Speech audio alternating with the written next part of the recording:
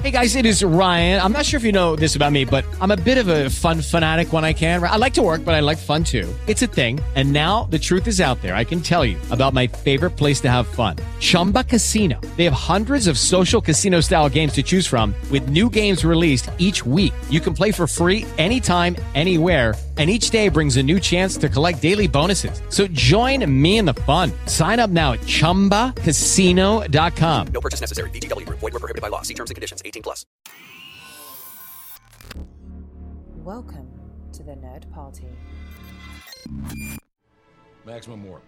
Punch it. Punch it. Punch it, Bishop! Punch it. Punch that shit! Let's punch it.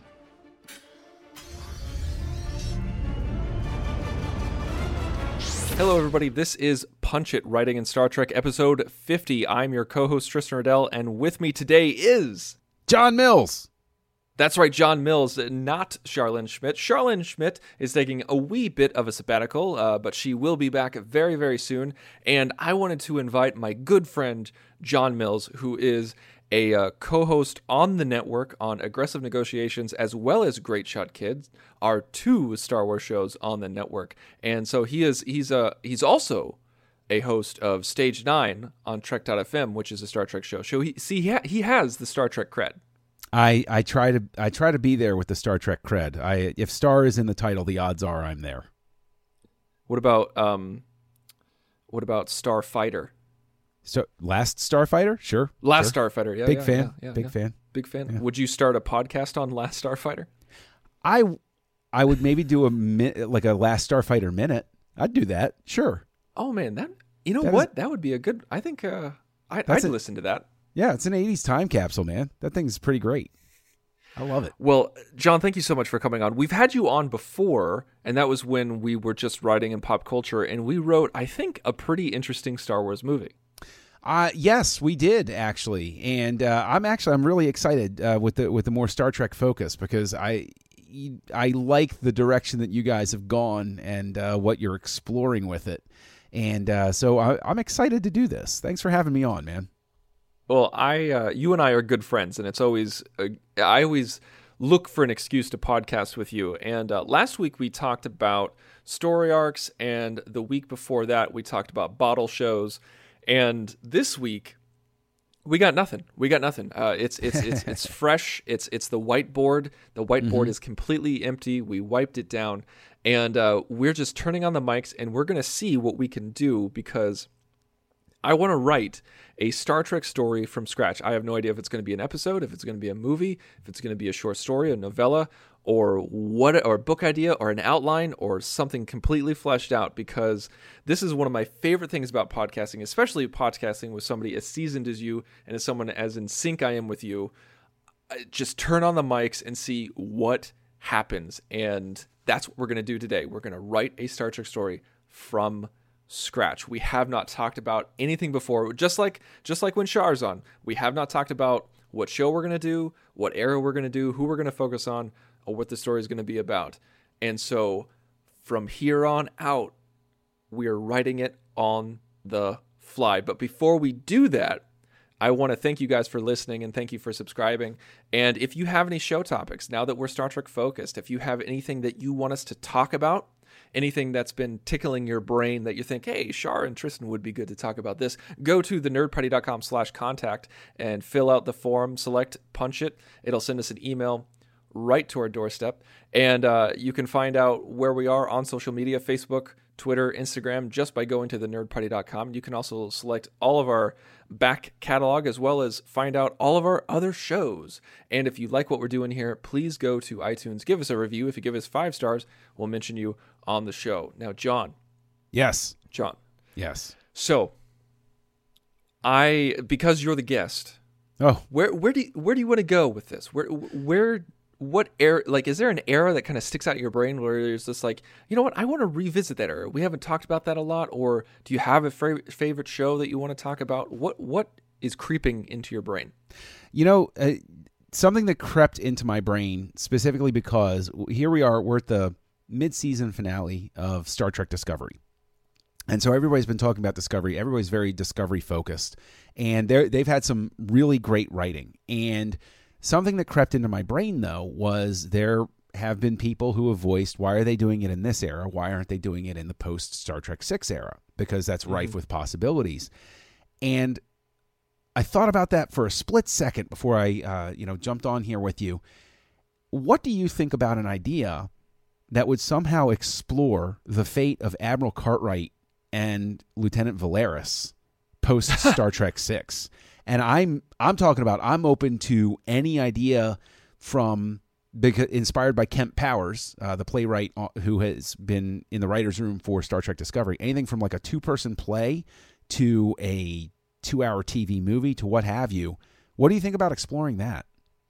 Oh, geez. Well, I immediately latched onto it just now because I never in a million years have ever considered it. Not once. This is not something that when on a lazy Sunday afternoon while I was reading a book, I never looked up at the up at the sky and thought, what happened to Admiral Cartwright and Valeris? Like what? Why haven't we explored that? And we as Star Trek fans it's so ingrained in us to think about every little thing. I think it's even worse for Star Wars fans, where it's like somebody who like some alien that was on screen for 5 seconds, and you're just like, I want to know his or her backstory. I want to know who, like, where'd he come from? Where's he going?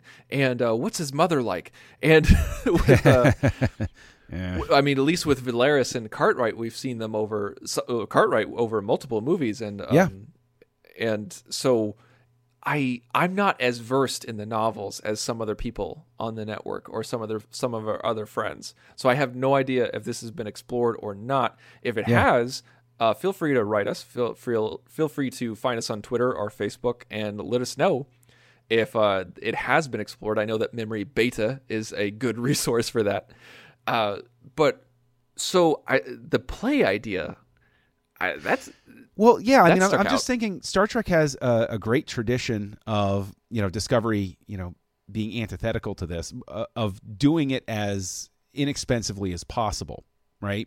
But I also am thinking in terms of the fact that a stage play, you can literally have it as bare as possible. And it's the only thing I think that Trek, in a pop culture fashion, hasn't really broken into. There are plenty of things that haven't, broken onto the stage performance and everything, but Trek has been on, the Carol Burnett show, or it's been mocked on Saturday Night Live, or it's, had the TV shows, it's had the movies, it's had all of this stuff. Stage is just a different forum that you could be in, and you could have a really intimate drama that really continues to explore and drill down. I mean, Admiral Cartwright, when we meet him in Star Trek IV, seems like a pretty stand-up guy. Like he's cool, he's heroic. And then when you come back to him in Star Trek VI, he's not a pleasant person anymore. What happened? I mean, like, this could be a great, maybe they're on the prison, the ship going off to trial or something like that, and they're co-defendants, or they're going to be representing themselves, and the discussion has to break out. Why did you enlist, Valeris, why did you enlist me in this? Why did you talk me into this? And, Cartwright's point of view could be, I'm the logical one here, and I simply showed that to you. And then you could have something that would just be an exploration of how reasoning can go wrong. Find out where Cartwright's reasoning broke down, where Valeris's reasoning broke down, and their logic is flawed. Well, I think we can tackle that.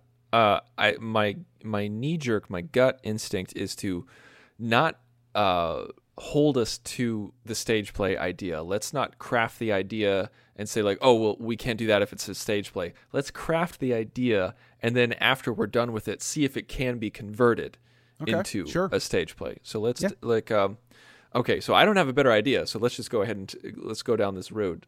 Okay. This road, as some people say. So I like it when stories pick up right where they left off. I'm talking, we're at the location. The assassination has been diverted, or averted, I should say, not diverted.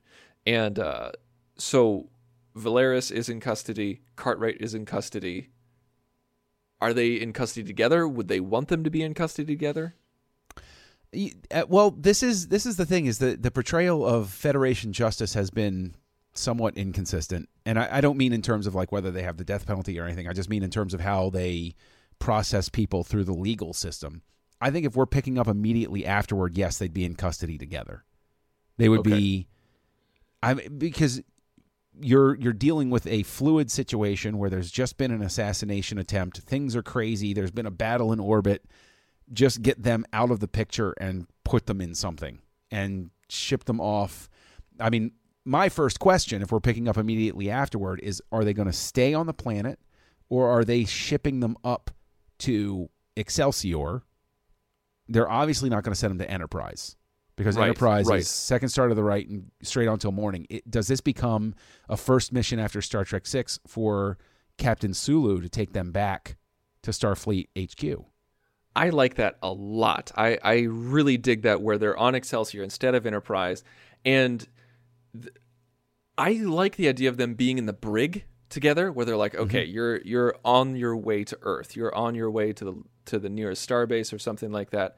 And I like the idea of Cartwright in one cell, Valeris in another, where they can see each other and talk to each other, but they can't get to each other. They can't touch each other. They can't, be in the same. They're in the same room, but not in the same space. And this also allows us to have multiple people come in. Yes. Throughout, where like if we did want to make this the stage play idea, where this is our main set, and people can come in as they like. We could have Sulu come in and leave. We could have random crewman number 2 come in and say, like, because of what you did, someone I know or whatever, we were at battle with the Klingons because of this reason, something like that. What if we found out that there was a sympathizer on Excelsior, and maybe that could even be a dramatic driver for the plot to keep things moving, is this person checks in every so often with an offer of, I can find a way to get you free. I can try to get you out of here. And that can move the story along. That can be sort of like our time lock to give us a limit on act breaks and stuff like that. You're just a good idea machine tonight. I'm digging that, because there needs to be a driving force. It can't just be a conversation. Like, there needs to be some sort of drama behind it beyond the philosophical. It needs to be something in the actual, where, like, we need to do this and this, or we need to bide our time because of the ticking clock. And that ticking clock is, if this ensign can get us out, and if this ensign can get us out, where do we go? Is it even worth getting out? What's the point of getting out? Because we'd have to leave Federation space. Right. And what's beyond, what's beyond Federation space? Do we go, do we hide on some moon somewhere where it's within Federation space? It's not like we can go to the Klingon space, Yeah. No, I like where you're going with that. I really like where you're going with that. Is there, you see the thing, I guess this wouldn't work, but I'm going to throw the idea out there anyway. But we know that we also have, and I always forget his name, the guy that Rene Auberjonois played in Star Trek VI, Colonel West? Colonel West. And he is dead. Would there be any conceivable reason for that body to be like in a stasis field near them in the brig or something like that, so that we could have... there probably isn't. This is probably a reach. Yeah, I think he would be in sickbay. He'd be in the morgue. Yeah. He'd be in stasis there. Is there a morgue on a starship? I don't think it's technically a morgue, but there is. I know that on the Enterprise D, there was a place where they would put dead bodies. Why wouldn't they just put them in a holding buffer pattern in the transporter so that they wouldn't use space? Well, that wasn't necessarily a thing until Relics, and even then, like, it was out of the norm, Okay. Yeah. All right. No, fair enough. Okay. So yes. Okay. So Colonel West is not, his body is not there, but we have this crewman coming in. How high up in the rank do we want the crewman to be? I want the crewman to be. Oh, go ahead. Well, I was going to say, do we want bridge crew? I think that would make things too easy. Okay. Right?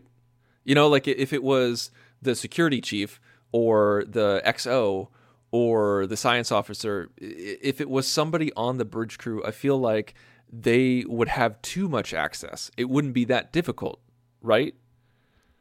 Right. You're absolutely right. It would also potentially create another continuity error like Voyager did with the bridge crew who is alive at the end of Star Trek VI, unless you watch the pan and scan version, and that's why they killed him in the Voyager episode.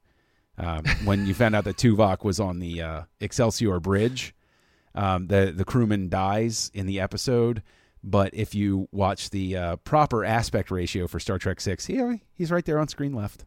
So, it's all right. Oh, what are you talking about? Voyager never had any continuity issues. Oh, Star Trek, and it's an entire 7 billion episode history, has never had a continuity error. Silly me. That's insane. That's insane. Okay, so what spurs them to even talk to each other? Like, Cartwright and Valeris have got to know that whatever they say is going to be recorded. It can be used against them. What could possibly spur the discussion between them?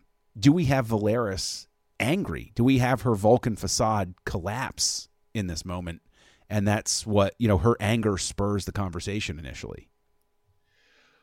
Did we ever see Valeris's true motivation? Did we ever find that out? Yes. At the end, she said, "How trustworthy could they be? They conspired with us to kill their own leader," or words to that effect. If I'm misquoting, please forgive me.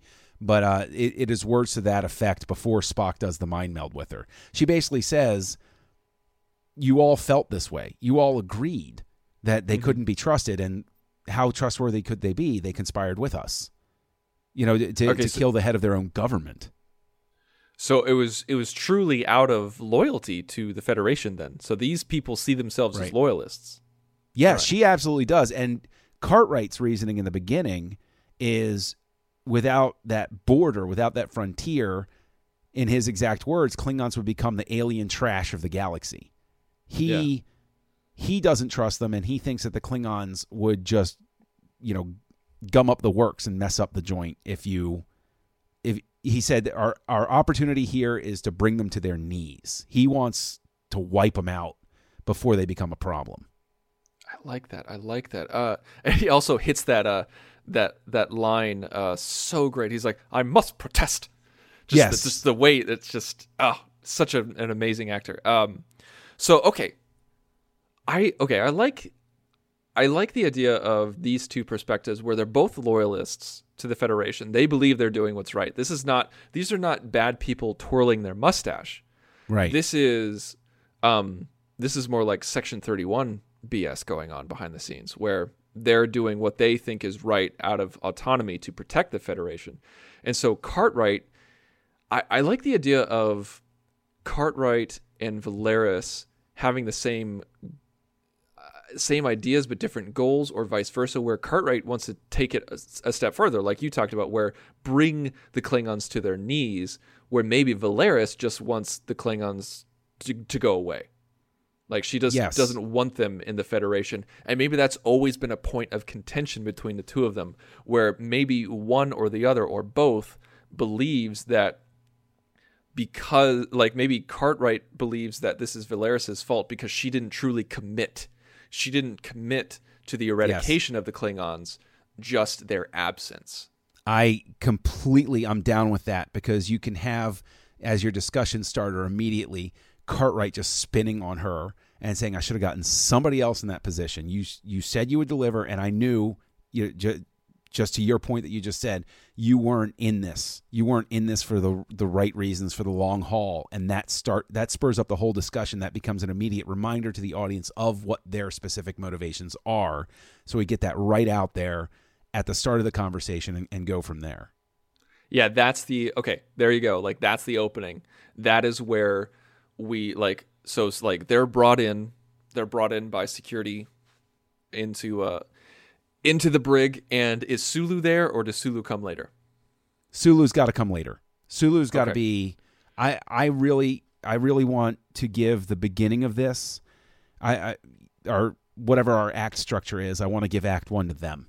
This is their time to shine, lay everything out, the stakes, what drove them, any other additional reasons, and then Sulu needs to come in later, because I would love to see a scene of Sulu coming in and expressing disappointment with Valeris sort of on behalf of Spock. He's sort of being Spock's proxy, but then turning to Cartwright and saying, I looked up to you. You were a captain when I, however we want to lay it out, where he can give us even more history, because I believe our first introduction to Cartwright at all is Star Trek IV.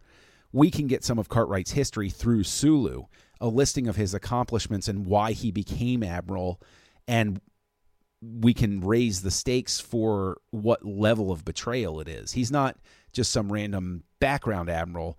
Let's build him up. Let's have Sulu talk about this list of accomplishments he had as a peacemaker even, and say, like, what happened with you?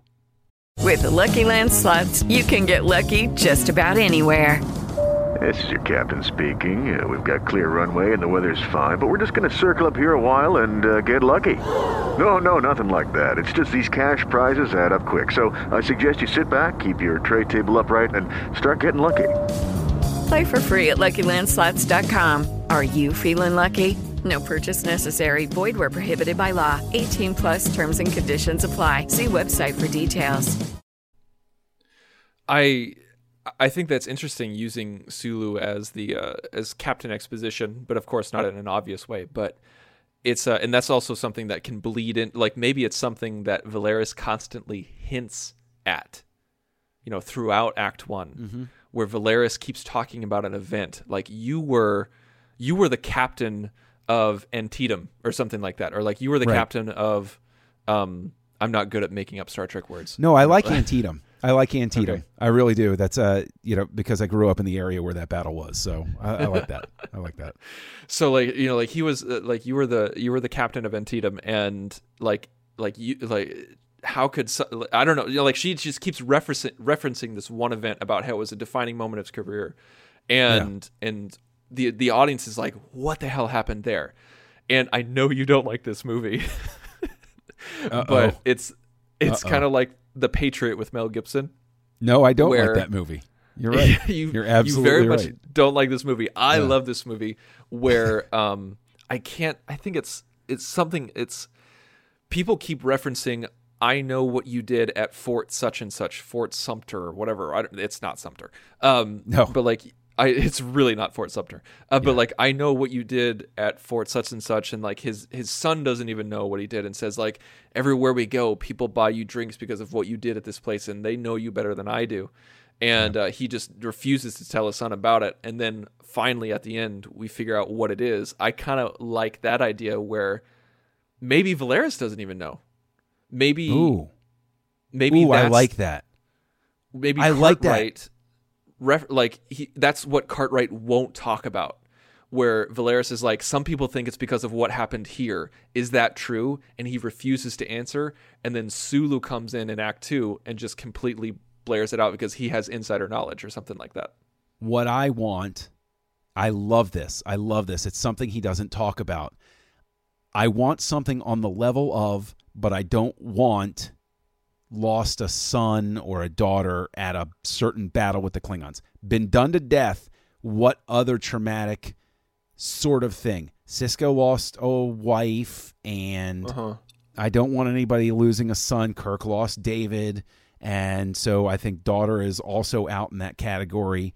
What could it be? What could be the driving moment? Because what I see this as a like a two-faced coin, where half of this memory is a scar and the other half of it is what got him his admiralty.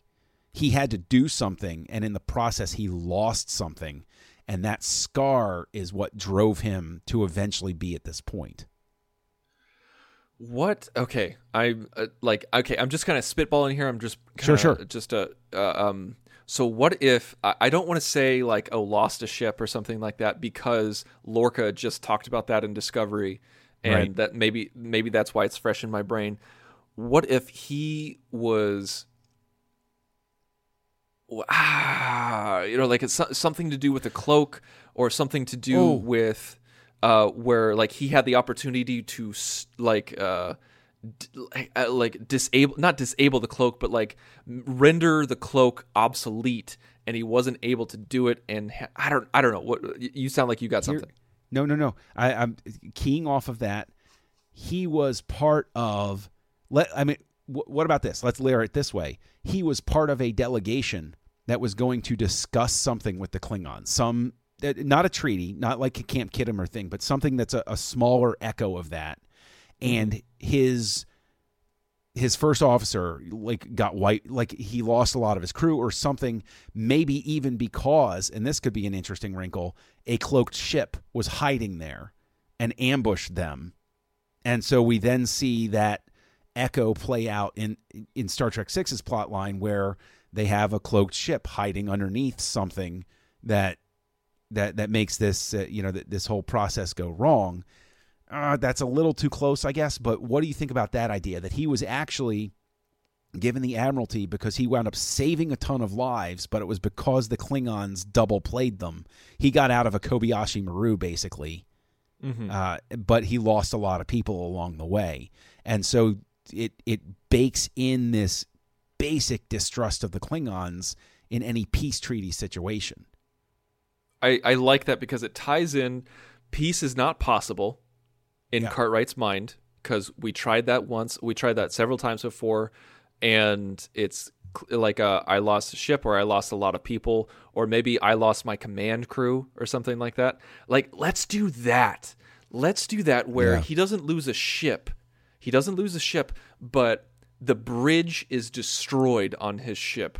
And so we make it somehow analogous, where he talks to the Enterprise D, like to the Next Generation, where like he talks about his security chief, he talks about his science officer, he talks about his XO, and he's like, I was with these people for 7 years, and we pick that number specifically. I was with these people for 7 years, and I didn't lose my ship, but I lost my command crew because of a cloaked vessel. And do we want to add in there as well that there was an admiral as part of the delegation who died in it? And so basically it wasn't just his command crew, but he actually lost the person he was in charge of making sure, like, this person's safety was one of the tantamount parts of the mission. And so it's a failure that he carries with him. It's something that's burned into him. Okay. Well, I think we might be skirting the line of absolute failure. If he loses the peace mission, he loses the protection of the admiral, and he loses his bridge crew. Why would he get promoted? Why is there a win there? I think great point. He loses peace, he saves the admiral, but he loses his bridge crew because of how he saved the admiral. But the admiral is so grateful that he recommends him for a promotion or something like that. Oh, and what if it's not just that, like, everybody died, but he still, warped off with the ship? What if he warps off, but something along the way, like something in the atmosphere was turned toxic by a radiation leak or something like that, and he wound up being sick too. So it's not that everybody got wiped out with a torpedo hit to the bridge except for him. It's not the selective survivor that Star Trek tends to be a little bit fond of, where everybody died but me at this bomb. But it's something where they thought they got away clean, but everybody. But no, I don't. I'm going to walk that back. I don't like that. I don't like that. That might be too complicated. Like, yeah, that might you're be right. Like, we got to think of it. Like with Cartwright, like once because this is the situation that he won't talk about. That it's like this is need to know, eyes only, classified material. But Sulu is the one who kind of brings it out of him at the end. It's got to be something simple and to the heart. Yes, you're absolutely right, and that is an added pain that he carries along with him. Is he's never allowed, because it could potentially lead to war with the Klingons, he's never allowed to publicly acknowledge the death of his crew, the real reason for the death of his crew. There's some cover story that he has to carry around with him. I like that, where they're like, they want to keep peace open. This ties back to the Federation about like why he's a little pissed at Starfleet, but yet he still needs to protect the Federation, where Starfleet did not let him, the Starfleet the crew who died, like maybe the crew who died didn't get medals because they had to rule it as an accident. Yes. And so he couldn't talk about it, the real reason why they died, to their families and also to the universe, because Starfleet and Federation were still hopeful for peace with the Klingons. And so they did not want it to taint the vision of the public, like the vision of the Klingons to the public, and say oh yeah, like the Klingons did this, but you see where I'm going with this?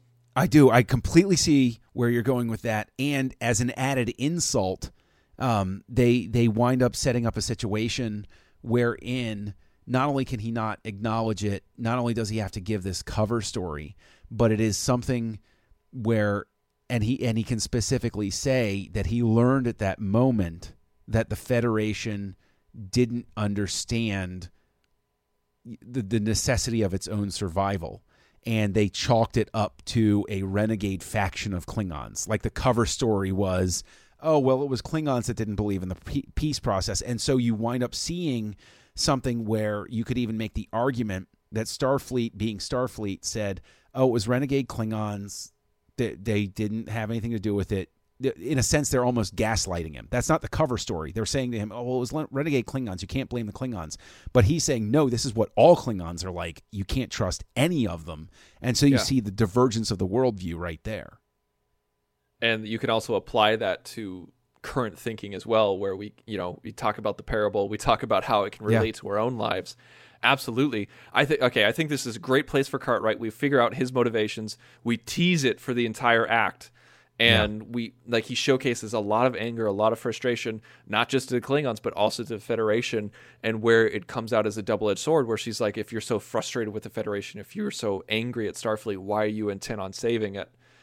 And, we explain that motivation. Then we need to move on. Like, we do need to talk about Valeris a little bit. Of course. More. Yes. So, no, we absolutely do. How did he possibly talk her into this? I feel like now that we've gotten a little bit of backstory from Discovery about how the Vulcans, interacted with the Klingons immediately, where they realized that, like, the Vulcans shot first, and they because they understood that the only language that the Klingons understand is violence. What if Valeris comes from that same kind of thinking, where, like, that was that was a long time. That was centuries ago, or I don't know how long ago it was. That was a long time ago. It was before Discovery, which is before Star Trek VI, so it's long enough ago.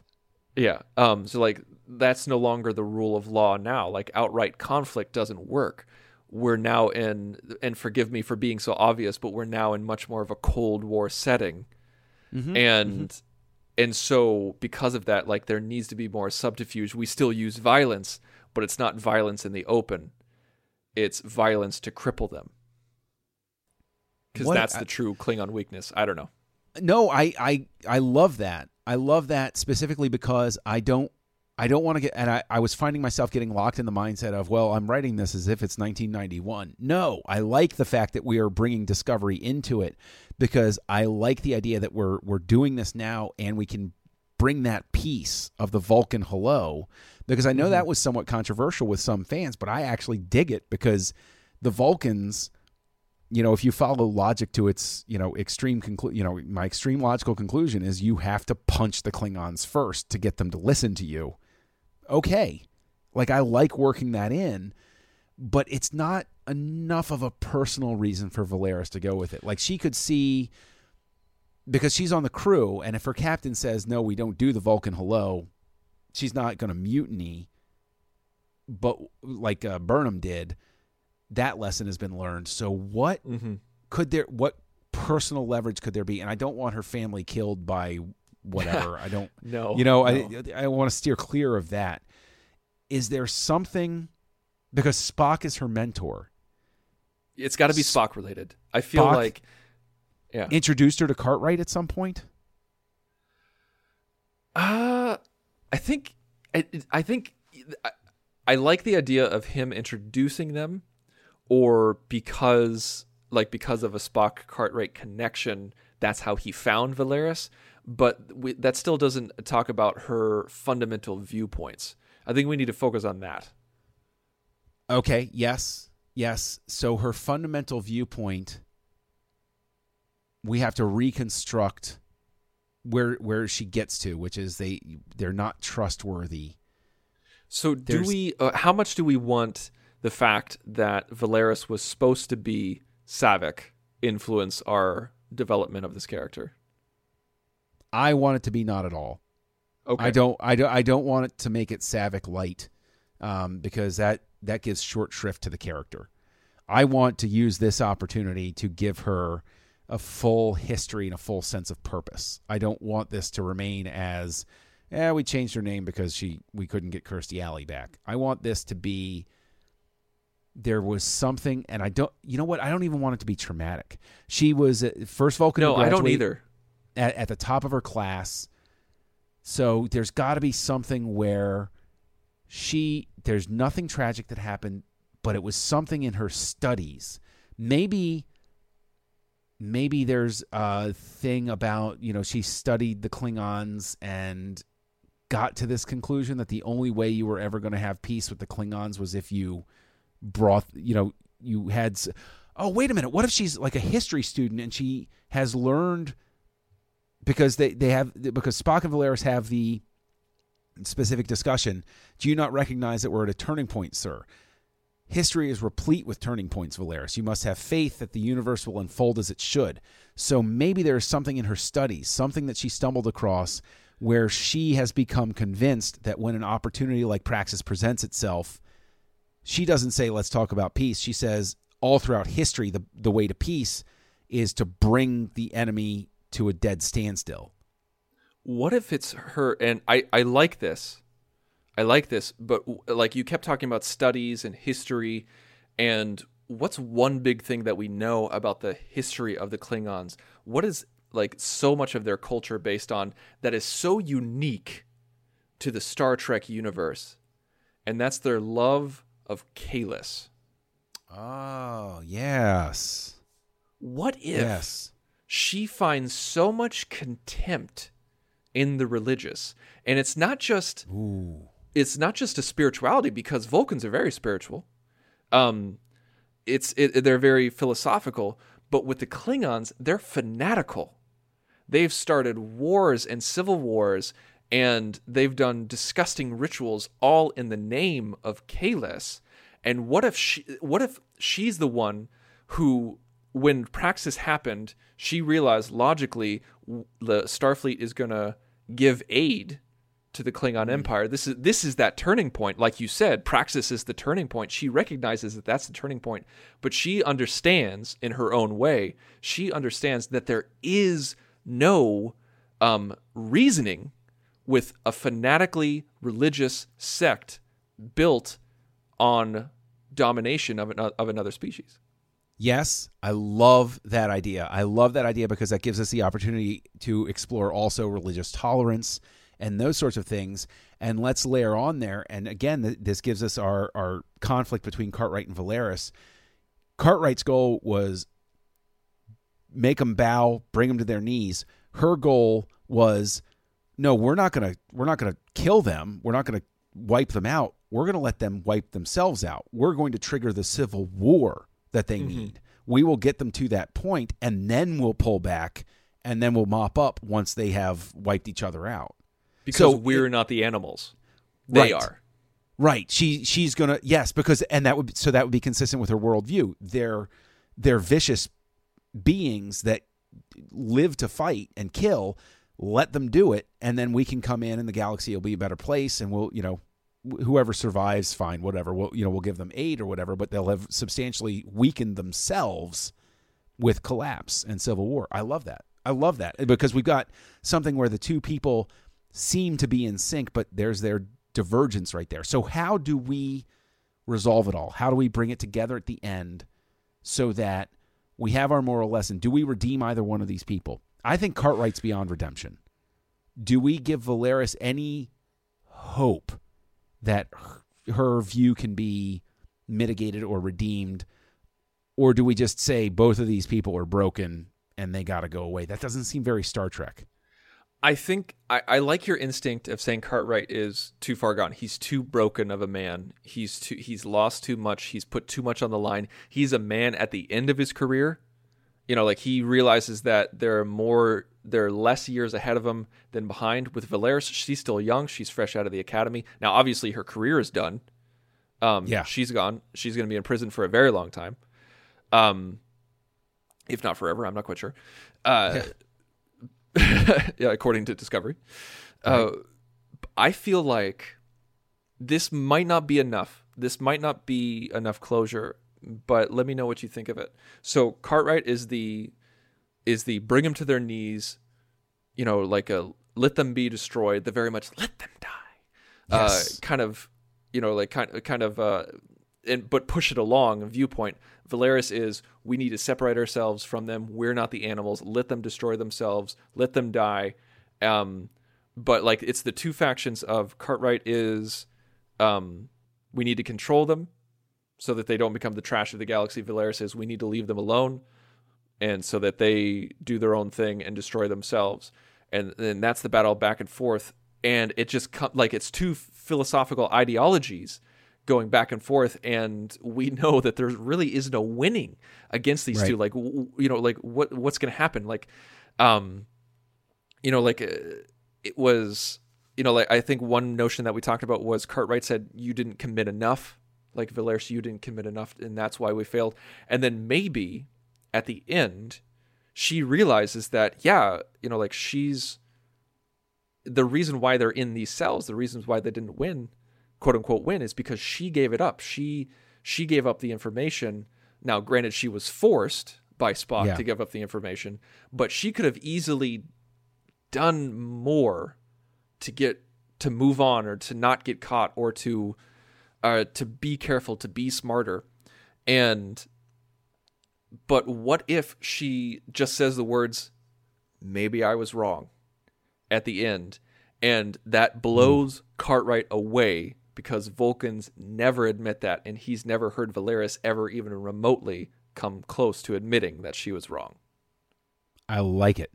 I like it a lot, because it brings us to a point where we have a character have that realization, and we could even close on that and leave it open for a part 2 down the road. And so this starts off as, this specific story is Cartwright and Valeris. At the end of it, Valeris has the turning point, and we leave it open for another Valeris story. Cartwright's done. This is his coda. Yeah, this is part 1 for Valeris the rest of her life. I love that idea. I like it. Yeah. All right. Well, there you go. What do we call this sucker? Like, what's the title of this 2-act play? Oof. That's a good question. You know what? Let's open the floor. Let's have people respond on Facebook. What should we call this? Absolutely. Yes. I'm glad that you've mentioned that, because I love it when we get the listeners involved. So everyone, please go to facebook.com/thenerdparty. Let us know there, or let us know on Instagram @thenerdparty, or find us on Twitter @joinnerdparty. Or as mentioned before, you can go to thenerdparty.com/contact, select punch it from the drop-down menu, fill out the form. Let us know what you think it should be called, and we'll reveal it on next week's episode. John, thank you so much for coming on. Where can we find you online? Well, thank you for having me. You can find me as Kessel Junkie out there online. As you mentioned at the top of the show, here on the network, you can hear me on Aggressive Negotiations with Matthew Rushing, a Star Wars podcast of a slightly different sort. You can hear me on Great Shot Kid with Mike Schindler, and Stage 9 on Trek FM with Mike Schindler. And you can also hear me over on Words with Nerds with my pal Craig, where we're just weekly zany nerd zoo type of show. Where can people find you, Tristan? Oh, man, nowhere near as many places as you. You can find me on this show, but you can also find me on my other show called Nerd Nuptial, which is a podcast that I host with my wife, where we talk about married life through a nerd lens. Thank you so much, everybody, for listening. And next week, it's a mystery. Maybe we'll talk about something like story arcs or bottle shows, or maybe we'll write Star Trek on the fly again. But whatever we're going to do, we're going to punch it. Ready for warp, sir. Let's punch it.